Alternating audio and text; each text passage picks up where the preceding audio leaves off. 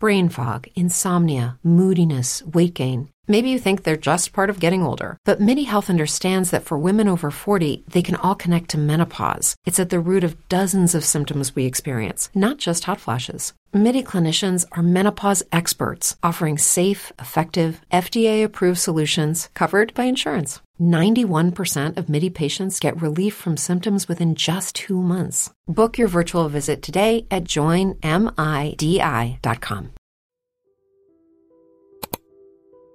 When my friend first introduced me to the dark web, I was amazed at how such an unknown thing could house some of the most illegal things on earth.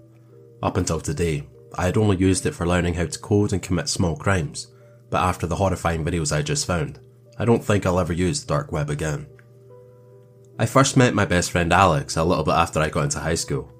My parents had moved us to a new town and I had no friends. It was lonely at first, but I got used to it.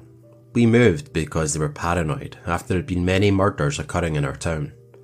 I thought this was weird, moving across the country over that, but I let it go. The reason Alex and I became friends so quickly was because we both had a shared interest in the internet and everything it had to offer. I was a gaming addict and a tier 3 Pokemon subscriber, while he was more of a coder and a developer. 2 years later, we were still best friends, but now we were much older and smarter. Alex had discovered the dark web and he was obsessed with it. He pretty much spent every hour of the day on it, searching through anything you can imagine. There was nothing wrong with this, but one search he made was the biggest mistake of his entire life. I remember waking up to dozens of text messages from him one morning.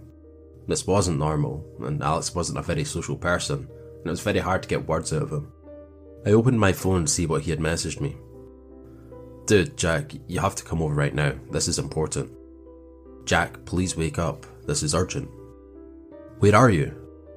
These were only some of the messages, but the rest were very similar, with them all being urgent and that I needed to go to his house immediately. My parents were both still at work, so I went over to Alex's house. When I arrived, there were 4 cop cars parked in front of his house, and there were dozens of people in news vans standing out front. I made my way through the crowd and Alex's mother told the police to let me inside. I could see tears rolling down her cheeks as she opened the door. "What's going on, Mrs. Gonzalez?" I asked. "Alex is missing," she said as she started crying. My heart sank. How could this happen? He had just texted me earlier that morning. That was when it hit me. What if he was trying to warn me? What if his text messages were related to his disappearance? Still in shock, I walked up to one of the detectives in the kitchen. "Is Alex going to be okay?" I asked. "Of course he is. He's going to be just fine. We're going to find him very soon," one of the detectives responded. Something about that response was off. It was like I knew he was wrong. Deep down I had this slight feeling that I wasn't going to see him ever again. I remembered the text messages, however, and pulled out my phone to show it to the detective. "He texted me this morning. What if this has something to do with him going missing?" I said swiftly. As I began reading them, his expression quickly changed. It was like it got worse. He told me they needed to keep my phone for now to investigate the text messages, and said they would give it back to me later. I stayed around his house for a while, not just because I missed Alex, but because I wanted to comfort his parents. They cared about me a lot, and it hurt to see them like this. His mother couldn't stop crying. Eventually, however, I went into Alex's room to see if I could find anything that might give a clue about where he went missing. I searched through everything, but I found nothing. But then I noticed something. Alex's computer was on, but his monitor was turned off. I looked for the button to turn it on and hit it. As the screen lit up, my heart sank. He was on the dark web. Obviously this was normal, but for some reason, he had dozens of different tabs open. I knew this part wasn't normal, so I closed the door and locked it, and began going through them. At first it was pretty usual for him, but then things started to get weird. He had a tab open that was an article about a murder that had happened several years ago. The article said that it was a woman who had found dead in her apartment. Her body was mutilated, cut up and covered in acid. I nearly threw up reading it and seeing the horrifying pictures of the crime scene. Not wanting to see any more of it, I switched the tab, just to reveal another article about another murder. Confused, I quickly went through the rest of the tabs he had open, and they were all the same thing. They were all about some type of murder or crime. The one that stuck out the most to me, however, was the one about a murder that had happened 2 years ago. At first it seemed pretty normal, but as I read further, I realised what it was. It was about the murder of our neighbour that prompted us to move away. Confusion quickly swept over me. How did Alex know about this? I never told him about it, because to me it wasn't that important. I figured it must have just been a strange coincidence, but then I saw the last search he made on his computer. It was my last name. Horrified and confused, I quickly stumbled out of his room and back to the living room. "Is everything alright?" Alex's mother said, sniffing away at her tears. "Yeah, I just need to get home for dinner," I responded. On the way home, so many questions and thoughts filled my mind. Why was he searching up my last name? Did he think that I had something to do with it? That must have been why he was texting me so frantically that morning.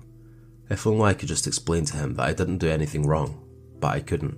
He was still missing, and I had to find out why. When I got home, I raced to my room and slammed the bedroom door shut and got on my computer. I loaded up my Tor browser and turned my VPN on. I knew what I had to do. I began typing in the letters of my last name, becoming more nervous with every letter I punched in. When I finally hit enter, nothing happened. It was just a blank screen. Confused, I refreshed the page, but once again, there was nothing. But why did Alex search this if there was nothing? I thought to myself. There must be something out there. I was getting ready to close the tab, thinking I'd ran into a dead end, when suddenly the page started to load. It took several minutes, but finally it loaded to reveal hundreds of videos. Immediately I knew what they were. They were murders, but why did they show up when you searched my last name? I considered just stopping right there and turning back, knowing the horrifying things I would see if I continued on, but I couldn't. I knew this had to be why Alex went missing, so I clicked on the first video. As it started playing, I saw what looked like a woman strapped to a chair in some sort of basement or something. I quickly recognised who it was. It was our neighbour from 2 years ago. I could tell because she had the same heart-shaped tattoo on her neck. She sat there for a minute, struggling, panicking, and screaming for someone to help. However, suddenly, 2 figures walked into frame. At first, I couldn't tell who they were, but as they turned around to face the camera, my heart sank. It was my parents. My father was holding a knife while my mother was holding a small scalpel. They paused for a moment before they started what was the most horrifying 5 minutes of my entire life. I watched as they cut her into pieces and listened as she begged for mercy, screaming the whole time. Blood filled the room as she took her last breath. When the video ended, it quickly went to another, revealing the exact same room and chair I've seen before. I was traumatised by what I'd already seen, and I knew I couldn't watch any more of it. My parents were murderers, and I now knew the real reason we moved away 2 years ago. I knew there was something off about that, but to be responsible for these murders, I was so wrong. He was trying to warn me. I scanned through more of the videos, each in the exact same room. I was just about finished, ready to go to the police so that I could tell them about what I'd just seen when I noticed something. There was a new video uploaded today on the website. I quickly clicked on it and pressed play to reveal what looked like a man this time, strapped to the chair. He had a sack over his face and I couldn't tell who it was. Once again, however, I saw my parents walk into the frame. My father walked up to the man and pulled the sack off his head. At first, I couldn't tell who it was, but then I realised who I was looking at. It was Alex. Thank you all for listening. If you enjoyed, feel free to click one of the videos that are on screen now. And with that said, I'll catch you all in the next one. Thank you.